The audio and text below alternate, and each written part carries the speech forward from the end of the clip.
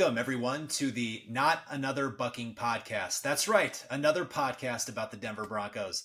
My name is Nate Kosmider. I have covered the Broncos for The Athletic since the start of the 2020 season. And since that time, I've periodically had people ask me, when are you going to have a podcast? And it was one of those things where I have been wanting to do it, have had perhaps a few chances here and there to do it, but wanted to do it in a way that was sort of my own and our own. And, so that's what we are doing here. We're making a podcast that we hope can be engaging for our fans. We're going to have a YouTube channel to go along with this podcast as well.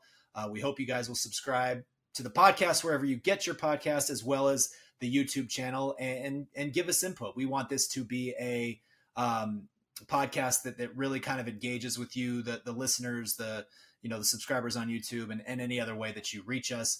And as far as the podcast itself, look, a couple episodes a week of trying to dive into topics around the Broncos, hopefully having smart analysis by a rotating cast of guests every week.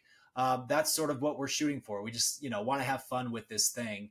And that'll bring us to our first guest this week. It's Nate Kreckman, host of the Kreckman and Lindahl Show, every weekday from 3 to 6 on Altitude Radio 92.5. I've known Nate since I came into this market 10 years ago. Great guy who's been covering the Broncos in his capacity as a radio host and reporter for many years. So wanted to get his input, the big picture input, as he heads into another training camp along with the rest of us. And so we'll get to Nate here in just a second. But why don't we refresh what we're going into here with training camp? The biggest storyline, of course, being, can Sean Payton, the first-year head coach who spent 15 seasons coaching the New Orleans Saints, help Russell Wilson rebound after Wilson had the worst season of his career following his trade to the Broncos in 2022? And as a reminder, let's just sort of rewind back to what Russell Wilson had to say about the partnership during OTAs in the spring. Well, first of all, I think Sean's one of the best coaches to ever coach this game. He's intense, he's focused. He's such a great teacher of the game. And so all of us are learning every day, more information, just learning how to play the game the right way, how to practice at the highest level. And that's what we're focused on right now. And, it's an honor to obviously, put on the pads and put on the jersey and just get to do what I love to do. Nate Kreckman, welcome to the Not Another Bucking podcast, man.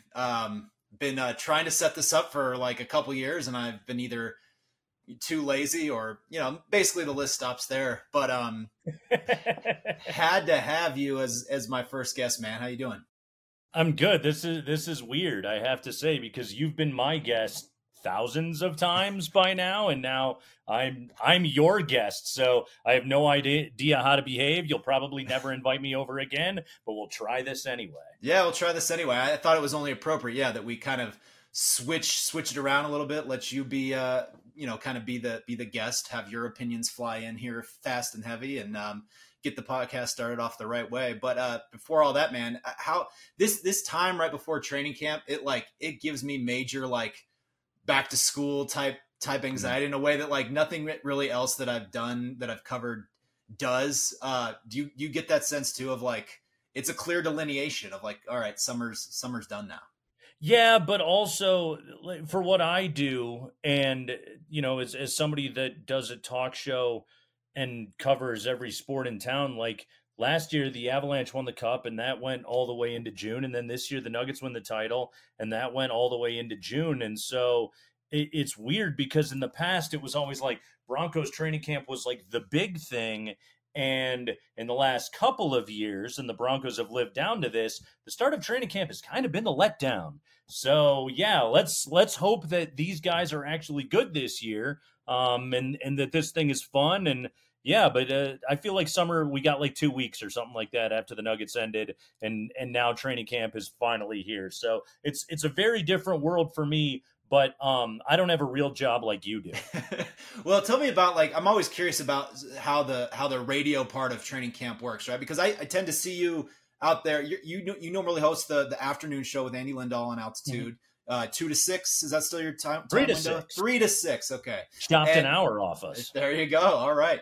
But I see you there in the morning. So how does that work? You guys kind of you have crossover? How does that work from a radio perspective at training camp? So the answer for this year is I don't know. Okay. Okay. The answer, and we'll get to Sean Payton and his rules, I suppose. But in the past, it always sort of worked of, Andy and I would get out there as often as we possibly could. Again, like the focus of our day is our afternoon radio show. So, in general, like, if somebody's busy one day or has something they have to commitment or whatever that morning, it's like, okay, you make sure you're at this one. I'll make sure I'm at this one. We mostly go to nearly all of them. And generally it's just to, make observations and then, think about that and try and synthesize those into topics and ways to be able to talk about it from 3 to 6 in the afternoon. For this year, I don't know how it's going to work. Just like I think you even have probably some questions about how this year's training camp is going to go. The OTAs that I attended were different and weird. So I'll be interested to see, once we get into training camp, exactly how this entire thing is going to go and going to operate and what worthwhile things that we will both observe and then be able to say on the afternoon radio show. I have no idea. I also, and this is where I'm kind of a lousy guest for this particular show, I think, is that I'm now 2 decades into this thing of Broncos training camp. And one of the things, and again, I don't mean to blow up your training camp podcast, but one of the things I've come to realize is that very few things that happen in training camp actually matter for the big picture, for what we actually care about, which is the wins and losses of the football games. Like, if you want to view every training camp practice as an event and break it down in minute detail, you could. I suppose you could. And trust me, I've done that plenty of times in my life, but I try to approach it. And quite frankly, Nick, I read all your stuff. I think you try to approach it this way too, of just like, okay, this is what happened, but what is this and how does this actually impact what's going to happen September 10th when they play the Raiders? Like, what is actually going to be important when we get to that time, and not just, hey, this undrafted rookie out of Holy Cross is having a good looking camp. He could have a shot at making the practice squad. It doesn't matter. Okay. It just doesn't matter. And for everyone that yells at you, Rod Smith was undrafted, Terrell Davis was a 6th round pick. Yeah. Okay. Keep going. Keep naming those guys. Well, you ran out. Okay. You're not going to run out of breath. Chris Harris was brilliant, but we forgot 99% of these dudes. So wake me up when we get to September, unfortunately, is my jaded veteran attitude. All right, Nate. So let's break this down in very specific detail about what we want to see. No, I'm with you. I think there becomes this tendency, this pull that I think exists within this very large media core, considering the market, to jump on that, right? To have a take on every single throw, on every single thing that happens. Right. I think as you go longer, speaking to your experience covering it, and even mine now, I think I'm on my 5th camp. You learn a little bit how to sort of like keep that at bay, right? That sort of internal pull to like, let me tell you every single thing that happened on this day, as opposed to like, let's paint with some different strokes about how this will look in a picture come September. It's still time to find cool stories, right, about some of these guys, but I think making it bigger than what it is in that moment can be, a sort of a trap that you fall into. But you mentioned Sean Payton, and I think again, it's not going to be something we see necessarily day one, although where we stand when we get to watch these practices, that was different, as you mentioned, during OTAs and minicamp. We still don't have a good idea. I think the first practice is Friday. We're sitting here now recording this early in the week. We don't know what it's going to look like. No. But what are you most curious about just from that dynamic? We listened to the clip coming in about Russell Wilson talking very effusively about, learning from Sean Payton. That's been his desire. People in his camp said this is something that he has wanted for a long time. Is it going to be a be careful what you wish for thing? We'll find that out soon enough. But what are you most curious about as a guy who's followed Sean Payton's career from afar, from a long time, kind of knows some of the stuff that comes with him? What are you just curious about as as a training camp observer when it comes to he and perhaps his relationship with Russell Wilson? Well, when it comes to the relationship with Russ, and that to me is the biggest question mark. I think Sean Payton's a really, really good coach. He's got a lengthy track record. He's won with, again, Drew Brees mostly, but a variety of different kinds of rosters. He's a Parcells guy. He's as experienced and I think as unfazed by the moment, the spotlight, the attention, the challenges of anybody. Like, the Broncos are going to have unexpected challenges in this camp. They're going to deal with injuries that are going to pop up. There's going to be things like that. There's almost nothing you can throw at Sean Payton that he's never seen before. So that's a huge plus over any coach that they've had since Gary Kubiak has been in that spot. So that's a big change. The other thing I'm most curious about is the interpersonal workings of Russell Wilson and Sean Payton. And, Russell Wilson's purported excitement over Sean Payton being here, his admiration for Sean and the reputation, what he said about him at Pro Bowls in the past and everything else that all sounds great. But what is the coachability going to be like, not this week or next week, but, preseason games and towards the end of camp and start of the regular season? And if the offense doesn't see success immediately, then the ability to be able to stick with it and follow that plan, that to me is the biggest question mark in the meshing of the personalities. I also think, and Nick, I'd love to get your thoughts on this as well. Like, Sean Payton has not gone out of his way to be effusive in praise or public commitment to Russell Wilson at any time since he has gotten this job. And I don't know if that's a put on. I don't know if that's a motivational ploy, or if that's just the God's honest truth for Sean Payton of, I don't know about this guy and let's see. Okay?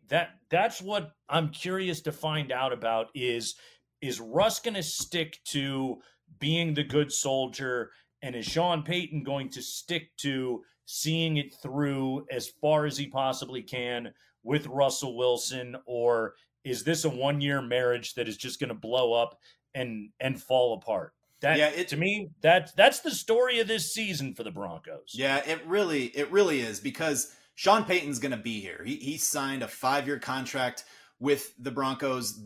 This ownership group views him as sort of this long-term play at stability, right? This guy that is going to bring in a culture that's proven to win in the past, that's proven to be consistent, which I think is the thing that's been missing, obviously, amid all this roster turnover, coaching turnover, front office turnover. That is the thing that they have tried to accomplish with the hiring of Sean Payton. Russell Wilson is probably the next most important part of that whole thing, because, again, let's remember March 2022, 5 draft picks, 3 players, a couple months later, 5-year, $245 million contract. There's not much more you could invest in an effort to bring in a franchise quarterback and have that guy be sort of the answer to a long-term problem. And in 2022, Russell Wilson was anything but those things. And so, like, it's such a dynamic of like what they need him to be versus maybe now what is realistic. And that, to your point about Sean Payton not going all out in his praise for Russell Wilson, which is a stark departure from what we saw last training camp. It was the hype train, run amok, run into the wall, run over the mountain, however you want to say it. I think some of it is a concerted effort to avoid that in every way. Sean Payton has not hid his sort of like disdain, might be a strong word, but just really like turning his nose up at how he saw the operation go last year. And I think so much of that was sort of this like, kind of red carpet for Wilson, because in his mind, Sean Payton, 15-year coach, Super Bowl champion, mega winner, like he's the one that should be in charge and setting that whole foundation and having it revolve around how he does things. And so it's for him, Russell Wilson better get on board. Like there's no wiggle room there in my mind of what Sean Payton wants out of him.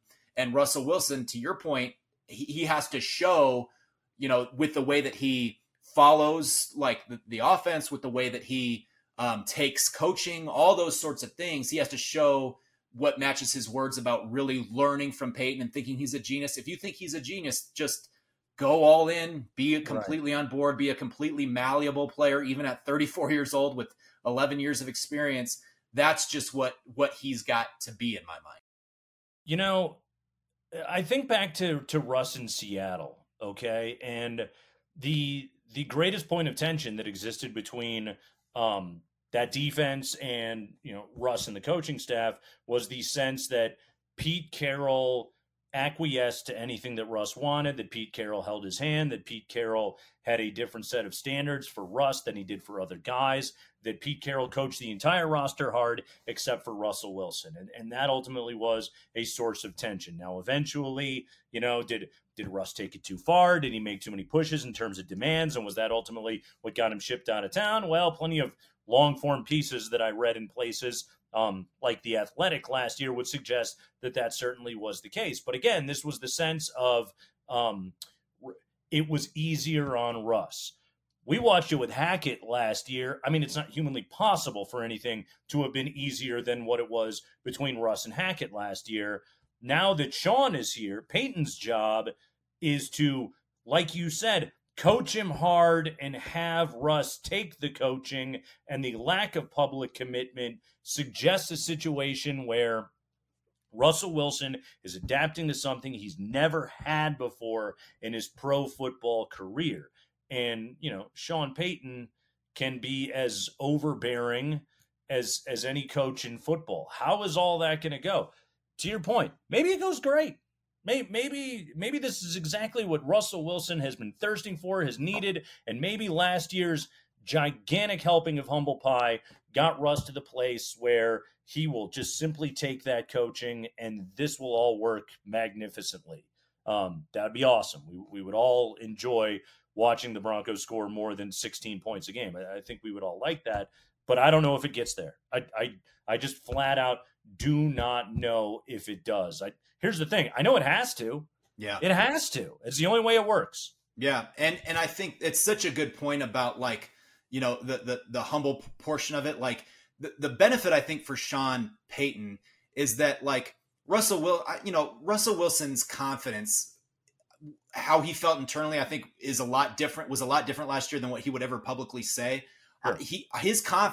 To me, as much as anything else, we know he had some injuries that he dealt with. We know his offensive line was injured and inefficient. We know that the coaching staff was way over its skis. All those things were true. But I think there was a real tangible loss of confidence in Russell Wilson, which is probably was a new thing, right? So much I think of the push and pull that existed in Seattle could exist because they were so successful, right? And it became this matter of who deserves the credit for this, or who's not being allowed to shine the most in this era of success. Well, Russell Wilson doesn't have that success in Denver to stand on.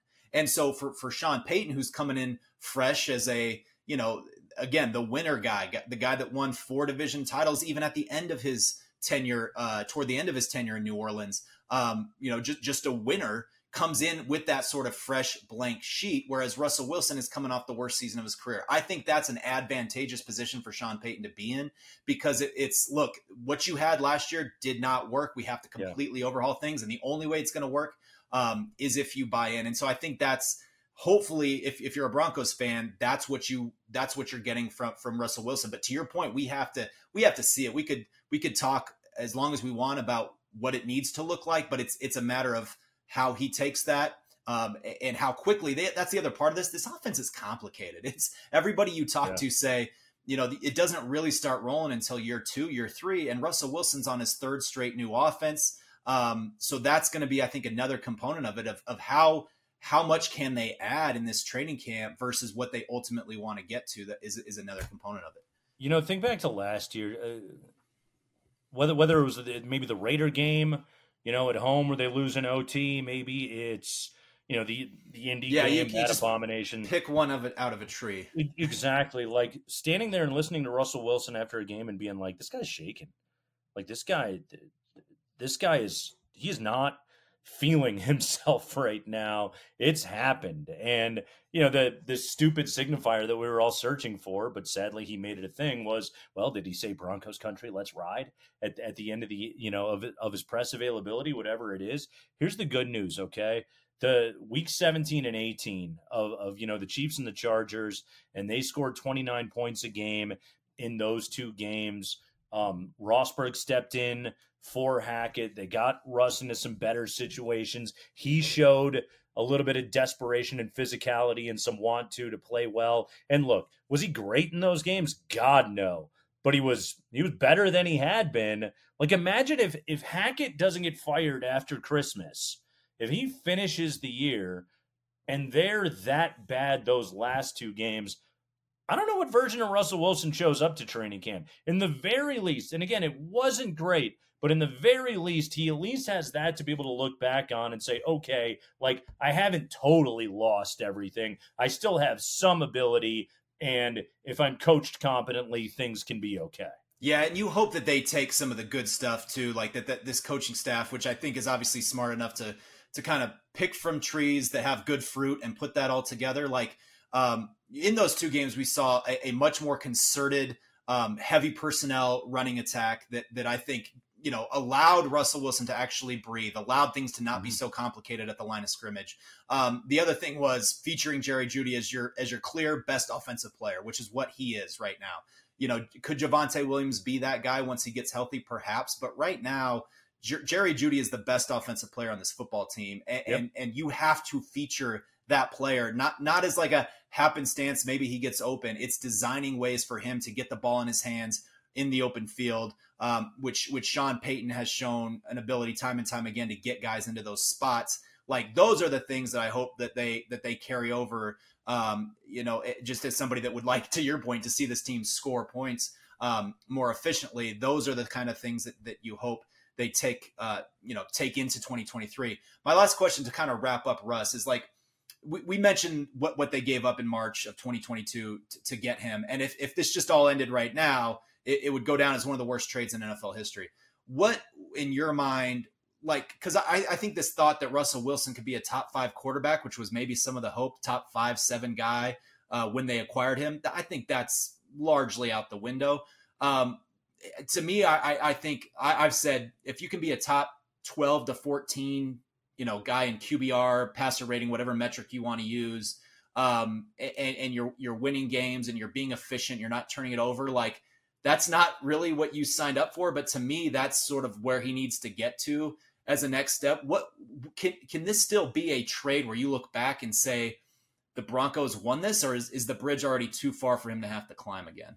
That part feels unlikely. The win the trade part feels unlikely. The package that they gave up was for a top 5 quarterback. I don't think he's got that. I don't think that that's left in him. Quite frankly, maybe that never was him. Is maybe something that we learned a little bit post trade and watching him in a Broncos uniform. But this is a guy he's going to turn 35 this season. The decline is real. That's all been happening directly in front of us. Yeah, I said this on my show. The ceiling is average. Okay, if he could just be an average NFL quarterback, like, I think last year it was passer rating and QBR 27th and 28th respectively. Yes, if I got that right. Yeah, that's 5 and 12 stuff right there. Like, yeah.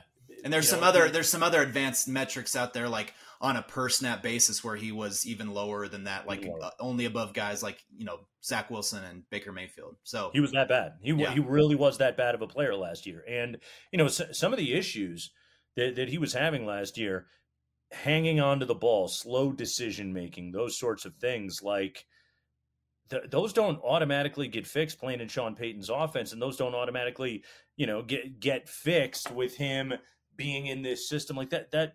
Those are real problems, and those have long been problems for Russell Wilson.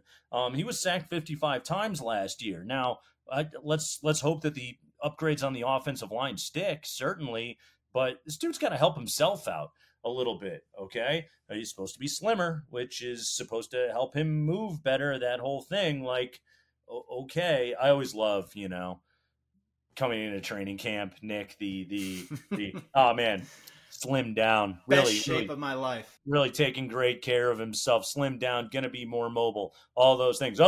Bulked up this off season. Never been lifting harder. Never felt stronger. Going to be able to take the pounding. All that kind of stuff. Like it again. This is where I get to training camp stuff and roll my eyes at this whole thing. Okay, but also like, all right, you're going to have to move, my guy. You're going to have to be able to get on the move and protect yourself out there because he's not a quick decision maker. We know that he's got issues with being able to see over the middle. All those problems with Russell Wilson, Sean Payton doesn't magically fix all of those. But again, mastery of the offense, better route trees, better route combinations, taking advantage of actually healthy skill position players, and hopefully a mildly improved offensive line all adds up to an average NFL quarterback, which I think the Broncos, they can make a run at a wild card spot if they have an average quarterback this year. Yeah, and I think that's so much a part of just like setting this foundation. I think this idea that Russell Wilson was going to be a 5-year answer that's putting you in the playoffs every single year and is going to be a top 10 quarterback. Like, I agree. I think that's gone. I still do think that he can be an effective quarterback for this team.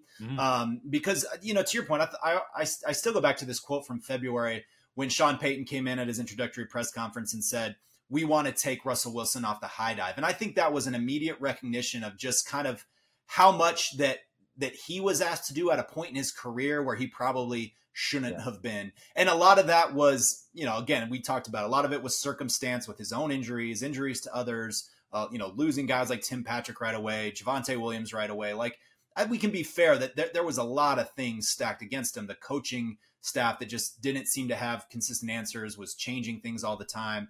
Those were all issues that he had to deal with. And so I think some of that high dive removal will be, somewhat basic, right? A lot more cogent plan to run the football, better play along the offensive line and a better plan along the offensive line of how to protect him. But again, this is a guy that gets sacked all the time, regardless of the season.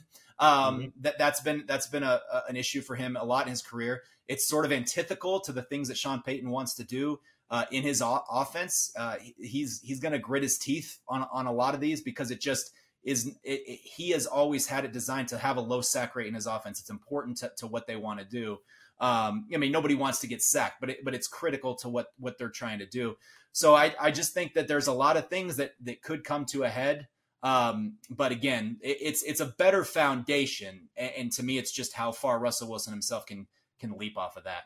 So that's, again, we could spend this whole, podcast talking about Russell Wilson, but I want to hit on a few other things. What interests you, I think, specifically about this defense, right? Because for so long, the Broncos, during this 7-year run of not making the playoffs, the defense has been good to close to great, for a lot of that time, average at the worst, basically, during this stretch. Last year, they were really good the first half of the season. And then as the pass rush disappeared in the second half and, some of these games got away from them, their metrics dipped quite a bit, but still on paper should be a strong defense with a lot of returning veterans.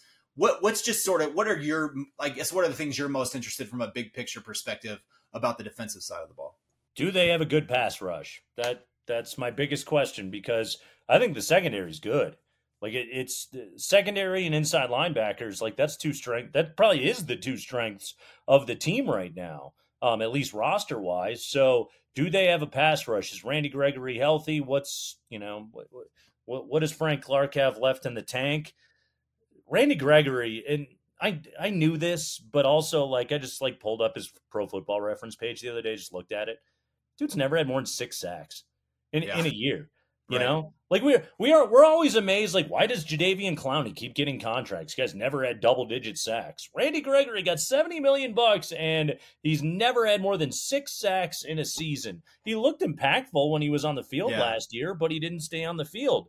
He's got to be a star. He has to be a Pro Bowl level player if they're going to be a really good defense. Because after that, aging Frank Clark, Baron Browning, who's going to start the year banged up, Nick Benito, who, hopefully there's a big leap from year 1 to year 2 out of him. But do they have a pass rush? the defensive line in terms of the front three is an interesting group. He's on the non-football injury list, by the way. And I'll just ask you. I know it's your podcast, but you're the reporter. What's wrong with Mike Purcell? Yeah, he had I think an off-season kind of a knee scope that kept him out of the off-season program. And so I think why he's on the non-football injury list is because it was something that happened off-season, wasn't related to an injury that he suffered last season. Like, so had Javonte Williams needed to go on it would be the physically unable to perform list because it was an injury that occurred. A football in-season injury. A football in-season injury. And I think with Baron Browning, it was a surgery to fix an injury that occurred during last season. So I think that's where the designation is. But the thing I know that during training camp, before the roster cut downs, those guys can come back at any time. But yeah, that to me is I agree with you 100%. Like that's what they have to do. They have to be able to show that they can get after the passer. Now I do think it's interesting that they're bringing in Vance Joseph is a guy who blitzes as aggressively as anybody else, any defensive play caller in the league, to an almost comical extent last year. But a lot of that was by design. And our producer, my brother Matt, is a Cardinals fan, so he kind of knew some of that pain last year. But it's a situation to me where I think that stuff can be really advantageous, especially when you talk about some of the guys that they have. What's been really interesting to me is Sean Payton talks a lot about this pressure player designation, right? Like not necessarily viewing it as, okay, these are the outside linebackers that need to create, counting stats from a pass rushing perspective. Like they view that as, how do we get a guy like Drew Sanders, who's going to play inside linebacker, but can be a terror off the edge? How do we get him involved in this overall pass rushing picture? Even a guy like Caden Stearns, who was a pretty successful blitzer during his rookie season, how do they get him involved? So like part of it to me is like, how much can Vance Joseph manufacture some of that? But you also don't want to live in a world in which you're constantly having to blitz because you have no front four pressure, because then that puts the squeeze on everybody else. To me, it's going to be a concern until it's not. Part of Randy Gregory was really impactful in those first 3 games last year before hurting his knee against the Raiders. But he also had a healthy Bradley Chubb on the other side, who we, as we remember, was playing really well for most of the first half of last season before he got traded. It's why they got a first-round pick for him. They don't have that now. Like Baron Browning was going to be your next guy. He may or may not be ready for the start of the season. So now you're talking, again, to your point, Frank Clark, who shows up in the playoffs, but his regular season production, hasn't quite been there the last 2 or 3 years. Nick Bonito, again, a guy that they were high on, but didn't show a lot as a rookie. That's kind of normal for that position. But again, how much of a leap is he going to take? Jonathan Cooper's a nice player, but he's not a guy that you game plan for, and he scares you. So yeah, to me, that's a big question mark. I wonder whether Drew Sanders, if they eventually just say, this guy's an edge player, we need to get him out there. That's a curious one for me. It's an interesting thought, man. Look, Surtain is, top 3 at his position, maybe the best at his position in the game. Justin Simmons, top 3 at his position in the game. Kareem Jackson played a ton last year, and now he's back. Caden Stearns, next step right there. I like the corner depth that they've got. Their secondary is awesome. It's just, okay, can you marry that now with even just a decent enough pass rush? I think you could add that up to, being a top 10 DVOA kind of defense in the NFL, which the Broncos, they 100% have to be able to be for them to be good. And then, if they could score, 18, 19 points a game. Then we could really have something going on right here. But to me, again, it just comes down to Randy Gregory, man. Are you ever going to get what you paid for? Yeah, that's going to be that's their pathway to the playoffs, right? Is that they need to be, I think, a top 10, efficiency defense, be really good in the red zone, and marry that with an offense like we spent time talking about that needs to get to that, at least be 20th in the league, right? Like they've not been better than 26th in scoring since 2014, I believe. Yeah. So we're talking about almost a decade in which you haven't even cracked the top 20 of offense. That has to be that. I mean, that just has to be the baseline to be a top 20 offense. You have 9-time Pro Bowl quarterback Russell Wilson, you have Super Bowl champion and offensive innovator Sean Payton. If that can't be you have all these wide receivers that, everybody apparently wants, but you don't want to trade them. Like, that group has to be a top 20 offense. Going back to the beginning of our conversation of what are you looking for in training camp, I swear to God, man, every single year since Peyton Manning has departed, and this is where I'll be a complete hypocrite and talk out of both sides of my mouth. The first week of training camp, I'm supposed to be like waiting to see some progression. And instead, I just do the same thing every year where I'm just like, oh, this offense stinks. Oh, this is terrible. They're going to be so bad again. Every year. Like that. I would like to see a semi-competent looking offense early on. That would just be, it'd be a nice change of pace. Yeah, just give us something a little bit different to look at, to talk about, to write about, to I'm telling you, man, though, like I've seen it like from the first week where you're just like, what are they doing? This is awful. Oh my God. And we tend to try to talk ourselves into circles about like, right. You try to talk yourself into it. Right. And I think going back with the, benefit of hindsight, like some of the stuff that even occurred in training camp last year, with Wilson in the offense, it was like, ooh, this doesn't look so great. And then they came out in week one in the first 3 quarters of that game and were like doing whatever they wanted. And that turned out to be, that was sort of the pinnacle of what they were going to do offensively all year.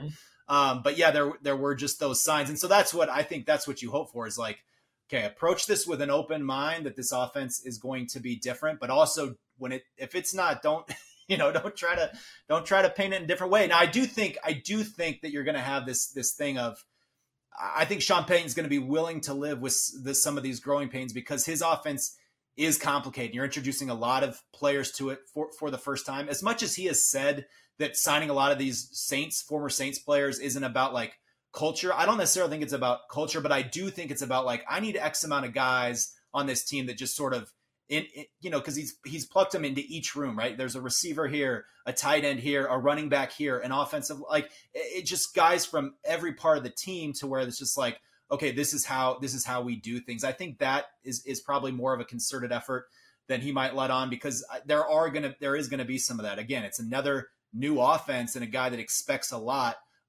So it's not necessarily that the offense I think needs to be like humming right away, but it also can't just look like, to your point, what the hell are we doing? It's so hard too, because going to camp every day in the Manning years, it was, and 2015 was weird because Kubiak and Peyton hated the offense and there was all that tension. But like those first 3 years when Manning was there, and even the first year when he was like coming off the neck surgery, yeah. It was just like, holy crap. Look at how good this is. Oh, I know. I mean, but that before that 2013 year, like, that 2013 year, like, you just know that they're going to score 35 points every week at a minimum. Mm-hmm. And like, you just saw that, like, they dominated practice every single day. Like, it was just already there. So I do think, like, to your point, like, the micro breakdowns can just get obnoxious, and it's going to be hot and it's just going to be too much. But I do think it'll give us a pretty good window, at least by, kind of the second week of August of like, all right, maybe they got something cooking, or this might be another bumpy ride. Yeah, we shall see. Nate, before I get you out of here, man, any last prevailing thoughts about camp or what you are excited to see, what you're not excited to see? We got a kicker battle this year, Nick. And we have a kicker battle. I love kicking. It's funny. Last week I was I went to Vegas for Mountain West Football Media Day, and Nevada brought their kicker, who Brandon Talton, who 2 years ago hit a 56-yard game winner in his first game ever as a walk-on against Purdue, which is pretty baller. Yeah. And, he's been all conference a couple of times, and so they brought him out to Media Day, right? And it's so funny because every other reporter in the place is like, what the hell's the kicker doing here? And I had a 5-minute allotted window to talk to him, and he sat down with me, and I talked to him for 18 minutes. I was like, we were talking about holding. We were talking about shoes. Like, this is my jam. I love kicker nuance, man. I love kicker minutia. I love specialists. I think they're fascinating. And I think that Sean Payton's decision to jettison Brandon McManus was weird as hell.